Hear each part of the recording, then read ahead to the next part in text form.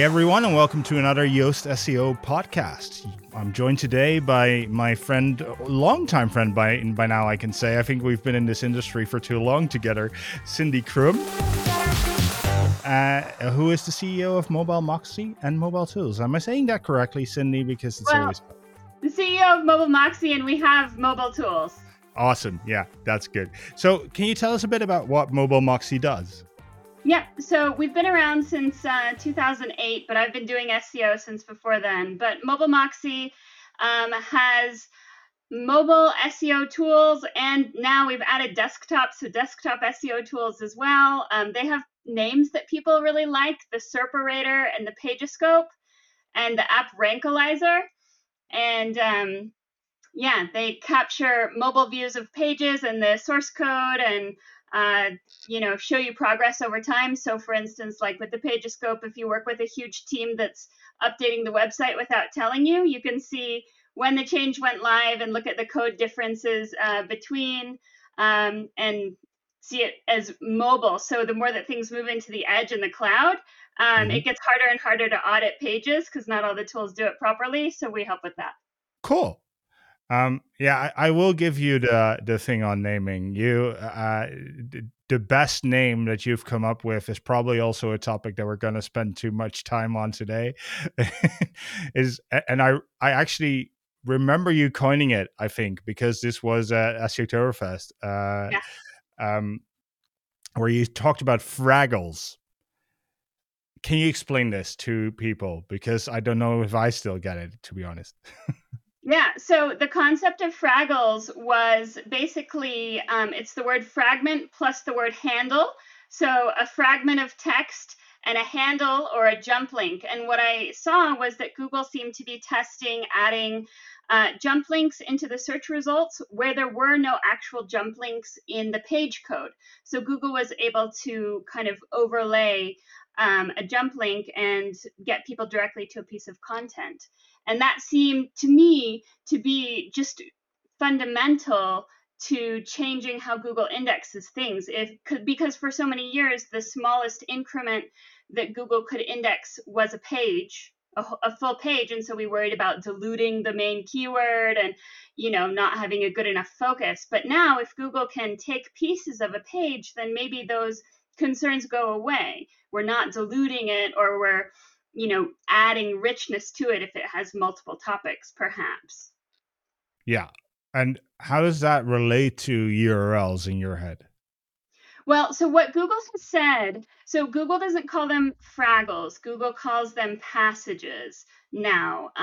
But what they've said is that the Fraggles aren't indexed independently of the URL. They're indexed with the URL. So it's just a deeper piece that Google knows this is the whole page, and then it has pieces that can rank for other keywords. So it's a segmentation of a page. Okay. Yeah. In my mind, this is still hard. But that's because I am far too old-fashioned, and everything for me is URL based, and things die because of that. At the same time, I do see what you're seeing as well in all this passage ranking. They're talking about that, and it does make a lot of sense. As in all the linguistic stuff that they've done over the last few years, they have been talking about all these factors and how they look at that, and it really is a lot about paragraphs and passages. It ties in very nicely to something that Marika has actually been talking about a lot, which is like people should be writing proper paragraphs that are about one topic. And I'm like, yeah, you're probably right. This was a readability thing, but it's now becoming an SEO thing for exactly the same reasons, probably. Yeah. But all of these tie together in an area that you've been working in way before all of us did, in like the PWAs, servers, workers, everything around that. What is happening in that world? I mean, I look at PWAs and I still don't see all that much day-to-day use of it, but that is changing a bit over time, it seems. Yeah, it does feel a lot like PWAs have kind of slowed down and Google has stopped pushing them as hard as they were.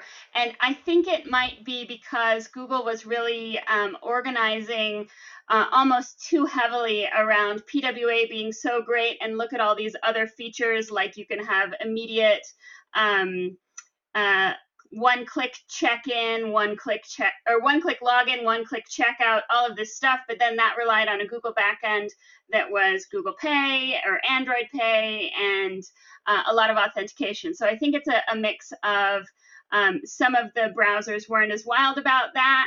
And then all the evolution of the privacy concerns have kind of reoriented Google to try, they're trying to appease everyone, but still, lean hard on their technology and push it along with PWA as making PWA easier. But I think it's still important. And actually, it may just be a pivot because the fragmentation of the indexing seems critical as a workaround for indexing apps as well. Or if you think about a single page app or a single page PWA where it all uses one URL, if Google's able to overlay a unique identifying link where there was none, then that makes app indexing and app in the broadest sense of the word much easier for them. And Yeah. especially when you add rendering in. Yeah, so they can send you straight into a specific page in an app. Yeah, into a specific screen because Yeah. apps don't have pages. Yeah, sorry. Yeah. But But yeah, but then you could link in the search results to a recipe inside an app on a specific screen, for instance. deep linking. Well, and Google could do it potentially for you. They could index the app, especially with the heavier focus on the second phase of indexing, which is rendering. If they can render the screen and then parse it and overlay a link, then they might have solved the problem that PWA was kind of helping them solve. Yeah. Now, if you're listening to this and you're thinking this is way too hard, how does this affect normal websites? Is this something that only really big businesses should be thinking of, or is this something that applies to everyone? It's a good question. If listeners are listening and they're totally confused, then it might just not apply, But it's mostly applicable to companies who have big budgets and are trying really new cutting edge things and have the energy and budget to try these things and watch, and hopefully Google will do all the follow through. But we know Google sometimes starts projects and then pauses them for a long time. So it's not meant for the, small business SEOs who are working on a super duper limited budget and one developer. It's meant more for the big enterprise companies who have flexibility in budgets and testing and really want to be on the cutting edge of things. But it's good Yeah. to know for any Yeah, no, SEO. absolutely. And I think PWAs actually in themselves already have some applications that are very doable in WordPress. Even with Google's official PWA plugin for WordPress, you can turn your WordPress site into a very bare bones, I might add, PWA like that, and which gives you some advantages, but they're very minor. I think the really cool stuff is only for the happy few in many ways. Yeah. Related to that, and this is a topic that I can't get Jono to shut up about. My colleague Jono, for those listening, he's on the AMP advisory board, but he talks about a lot about Bento AMP, or basically taking pieces of that. Is that something you're playing with as well? Not really. It's a bit like Gutenberg, right? Where things have different IDs, and that fits perfectly with the fragmentation of index. Yeah, no, it is. When we look at it, it's awesome because AMP has some great ideas. And some not so great ideas, and we'd like to be able to just use the great ideas and not and not the not so great ones. And it seems like we'll soon get there. You were one of the very first people. I think it was at the same conference at the time that talked about, hey, if they can do this, then they can do stuff with the knowledge graph that is, well, basically language agnostic. can you explain what that means and how well, they've actually just rolled it out, so you were right on the mark there. But can you explain what that means? Yeah, sure. So when Google is able to take fragments of the index, take pieces, then it's much easier for them to get a good translation of it.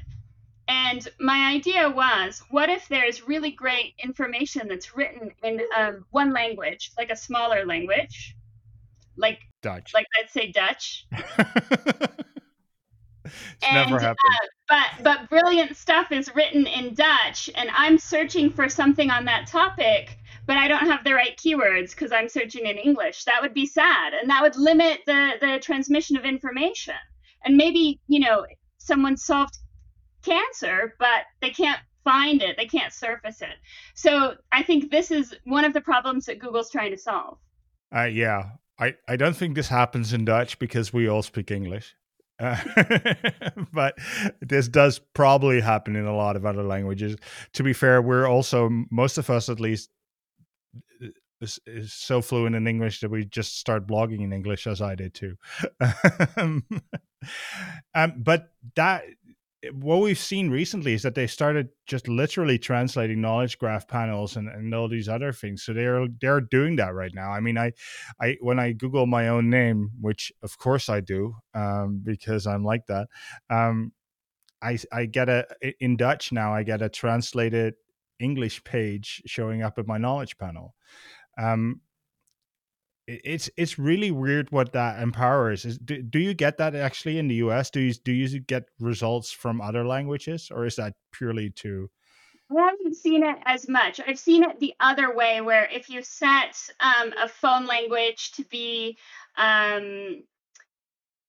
Dutch, and then you're searching in English, you'll get the Dutch translation, but then you change your phone language to be Dutch and you get it in Dutch. So Google's trying to match the intent of the searcher based on what their settings are in the phone or in the search engine. Yeah. If I can switch gears a bit, in all those recent announcements, Google has also said a lot about opening up shopping features to a lot of different platforms. Does that tie into this in a way? Because that looks very similar. Yeah, absolutely. Google wants to open up markets and get products being sold wherever they could be purchased, right? And so Google did a project. I'm trying to think of it. There was a name where they were testing out, where you would let them tell you what your site is classified for, and then they would tell you the potential market growth that you could have if you were also advertising in Japan. And, there's a huge market share for this in China. And so they were just trying to use it as a selling thing to say, we can translate your ads, we can translate your keywords, let us handle it, and we'll make you loads of money in ads. Yeah, and of course they always say that you should advertise, but when they tell you that, what you really should be doing is doing SEO. Uh, it is funny. With all those changes in advertising lately, and tracking. You actually mentioned it yourself, the new privacy regulations. It seems as though SEO has become more popular than ever before. Um, and I'm looking at it, and I'm going, we've heard SEO is dead every other year now, and it seems to be going in exactly the opposite direction. I know how are you looking at that? Is your market doing well in many ways? I think that SEO has become a term that most marketers know, whereas when we started, it absolutely was not. And so everyone's saying, let's do SEO, but I don't know if everyone who's saying it actually means it. Because and I think SEO has changed so much, and especially on mobile. Ranking position 1 could be anywhere from the top to the middle of the page, and I feel like this doesn't get enough attention. Like SEOs just blindly are happy with position 2 ranking, and that the blue links aren't driving the same amount of clicks or visibility as they used to. It's the interactive results that are really getting clicks. And people love interactive stuff, so they love people also ask, and expanders on knowledge graph or plus boxes, or any kind of disambiguation. All that stuff is more finger friendly for mobile searches than a blue link. Yeah, yeah, absolutely. And for your customers, they would all probably have the majority of their traffic come from mobile, right? Because Yep, we are one absolutely. of those very weird sites, but that's a very Yoast.com is one of the weirdest sites on the planet because 95% of our traffic is desktop traffic. But that's because everyone who comes to our site is working on their WordPress site, and you don't do that on mobile. So our own site is something that I can use as a reference for a lot of things, but not for this. And We so have I the don't same know thing, even. actually. People who are using our tools are doing work for their job, and so they're sitting at their computer. So it's actually a disproportionately high amount of desktop traffic to our website. Well, let's talk about those tools because you are always building new tools. What are you building right now? Can you give us some secrets on cool stuff you're working on? Yeah, absolutely. So the Serperator is the tool that gets the most attention. It allows you to choose a phone, choose any phone, and search as if you were standing anywhere, and get a real live Google result. So Google thinks that we're phones. So for instance, if you were searching for a restaurant in Tokyo, presumably you would get the restaurants, but they would say closed because, you know, of time zones, potentially. I'm not sure what time it is in Tokyo, but it matches exactly. It's not a cached result. It's not through a secret API. It's exactly what a real person standing at that address would get. And so we've built that functionality out quite a bit. And we allow you to do the same test daily, weekly, or monthly. We parse the results and tell you actual rank and traditional rank. Actual rank counts everything, including ads and including things that Google pretends don't exist, that take up space. Also, it shows pixel height. And the good thing about that one is all of them, you don't actually have to own the website to track it. You can put your competitors in there and stuff like that, parse it all. And then we give you what we call the Moxie score, which is like how much of the SERP do you own? And we let you claim anything in the SERP. So if you have the ads, claim those. If you have your Facebook pages there, claim it. If you're mentioned in a top 10 article, that's you. That's good for you, right? So you can claim all those things as you, and we give you a score of the Moxie score, which is how visible are you and how much Moxie do you have on this SERP? How much do you own it? So, and we track all those things, and we can graph all those things over time, including the pixel height of the position, and we can pull in Search Console and all that stuff. That is pretty awesome. I've honestly not played with this enough, and I'm sorry, Cindy. I'll tell you quickly, the Pagescope is the other tool that the SEOs like, and that's the one that captures just any page on the web. And so, if you have developers making changes that they don't tell you about, it'll capture it daily, weekly, or monthly. And it also captures the source code and the rendered code and gives you a diff checker. And we're adding in some functionality to highlight when major changes happen in the graph. And adding also in natural language API and a couple other things to show you what entities pop up on the page, so you can see when you lose entity understanding or when you gain it. That's something that not a whole lot of people use yet, but probably should. And at the same time, it's have you found a way to explain that concept easily to people that don't get it? Well, I usually give them the mother example, right? So mother, there are different words for mother in every language, but it's about the relationships. So mother always has, a child or a daughter or a son or a husband. And so even though the word may change, the relationships stay the same. Yeah. Okay. And so that's what an entity is. But how do you tie an entity to a page?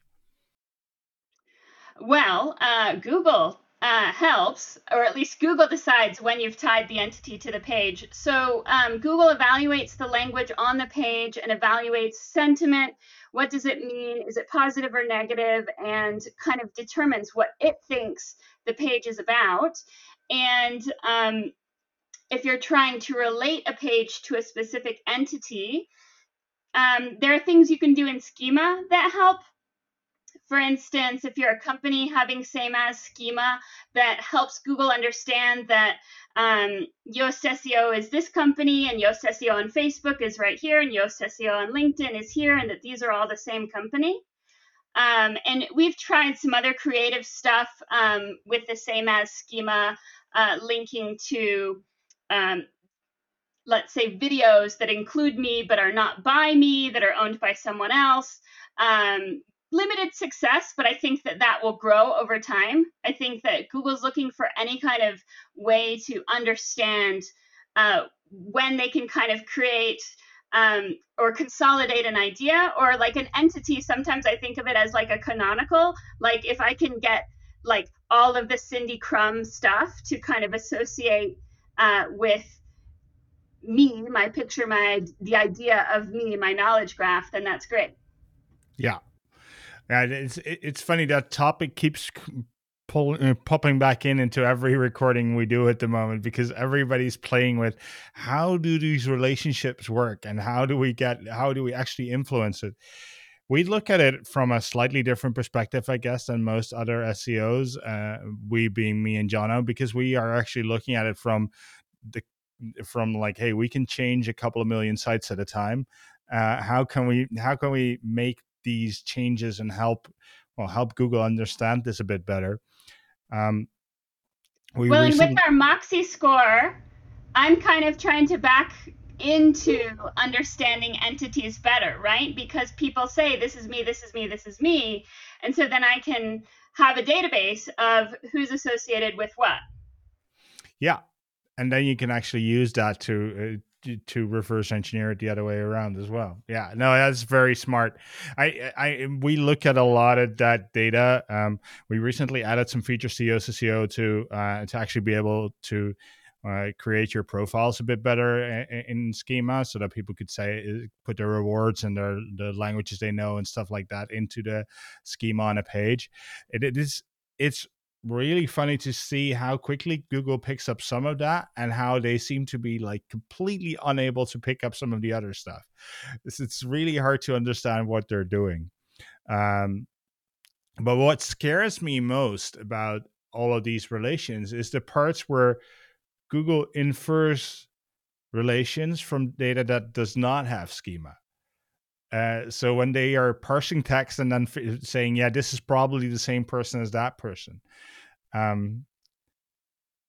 That's just, is that something they would do on mobile as well? Is that based on it probably is on their entity recognition and them doing that manually or automatically, and thus not having any control?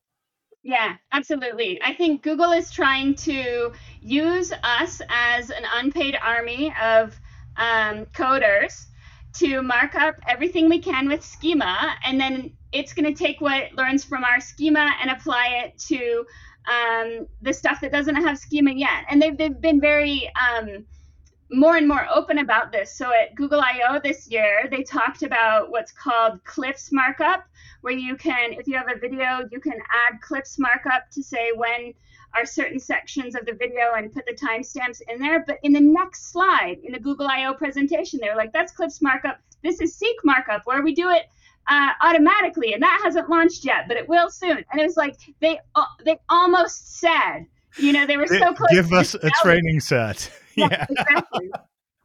Yeah. We are literally providing them a training set so they can do it themselves after that. Yeah, it's what we do. It's funny. I mentioned this when I was talking to Lily Ray recently on the podcast, that they've been asking for GTINs and NPNs, etc., for products for a while now, and pushing hard on people putting in those numbers. And then you see them come out with new shopping features, and you go like, oh, that's what you needed that for. Yeah, exactly. Well, and if you haven't looked much, all of the Merchant Center stuff, where they're now taking merchant center feeds, but they don't have to be funded. They can be just a spreadsheet of your products as a feed that you just put in, and then they can understand exactly what products you have, and that gives it more likelihood that you're going to at least be included in what I've been calling product knowledge graph. I'm not sure what Google's calling these, but it's like, this is, the thing, and here are all the stores that we know that sell it, and here are the prices that they have, and here are the colors that it comes in. And I think that, retailers aren't going to love that because it's going to push prices down. But users are going to love it. Yeah, users are going to love it, but it's ultimate capitalism in that it'll drive revenues to absolutely zero, or profits at least, not revenues. But Google's revenues.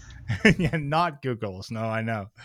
Um, but it is interesting when you look at that they are able to move us like that as a community of SEOs and site builders, because, well, we all like that traffic too much, basically, and not doing it as one or two sites is not going to make a difference because others are doing it.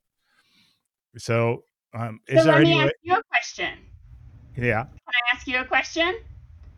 How big do you think this Core Web Vitals stuff is going to be? So first of all, Core Web Vitals is John O's territory, and I try not to get it. um, Now it's funny. I more and more, and actually the other day, John Mueller was tweeting about this. This is a concept I talk about a lot in our company. Is premature optimization. Um, it's something that happens in development all the time because people are like, yeah, but if this and that happens, then we need to do this. So they build all these extra fallbacks into code that aren't needed. Um, and people do this in SEO. And I think that is very important to realize that Core Web Vitals is going to make some difference in very high competitive results, but I don't see it make a very big difference in low competitive results. And that with that, it probably won't make a difference on a whole lot of search results I because a tend to whole agree. In my mind, I'm equating it to HTTPS. But I yeah. think Google, it's if Google wanted us to do it and do it well and it really mattered, they wouldn't have created so many tools that give so many scores that change all the time and are super variable. Like, they're just trying to terrify everyone. I don't know whether it's that.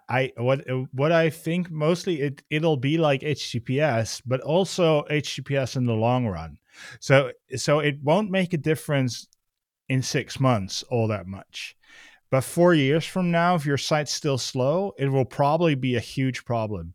If your site right now is not on HTTPS, you have a problem, right? I mean, it not just in ranking, but in user trust. And I think that's the same for Core Web Vitals. If they succeed in actually making the whole web faster, then the reason why your site needs to be fast is because you're slow in comparison to your competitors, not because you're not reaching a certain number in one of their tools. Well, but I think that they're calling it the experience update because they can't, in good conscience, call it the user experience update because it's all about the bot experience. It's all about making stuff hold still so that they can snap the picture and OCR it, basically. It is very much they should call it the CO2 update because it is very much about them saving energy on crawling the web. Well, and that's the generous interpretation, saving energy, but also saving money.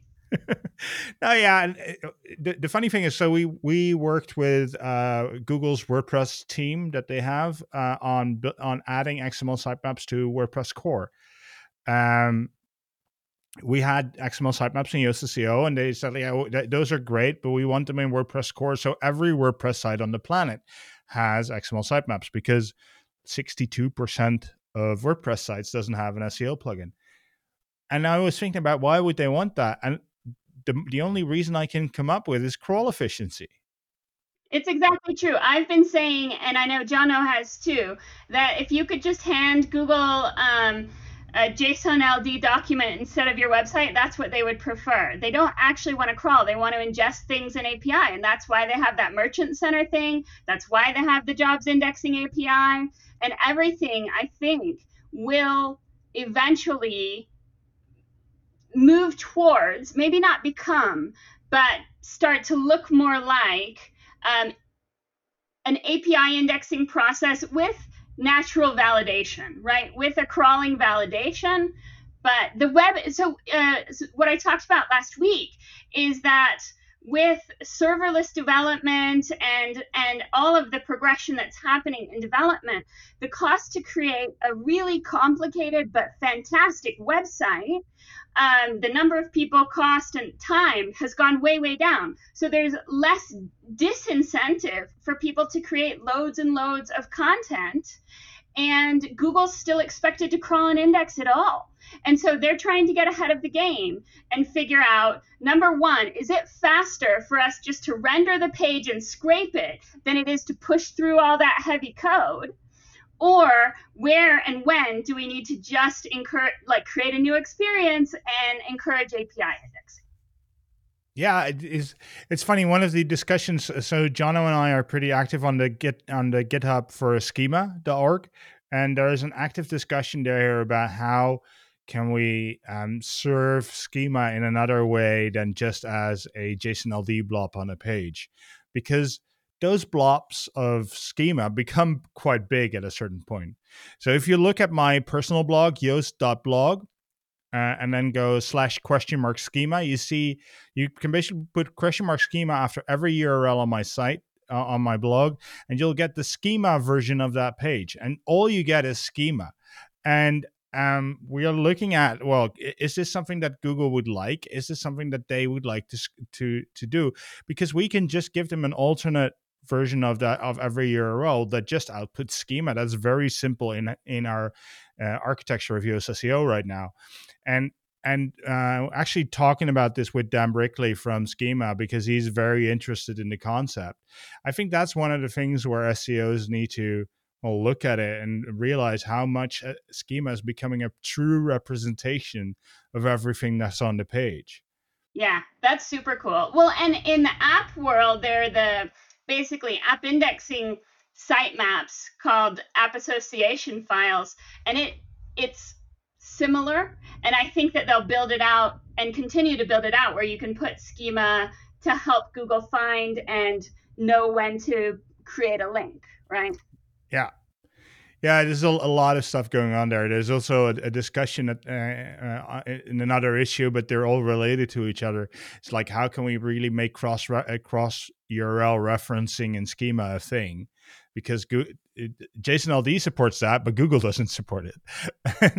and so we're now talking like, how can we put the homepage schema or the organization schema for an organization purely on the homepage of a website, because that would save so much traffic already.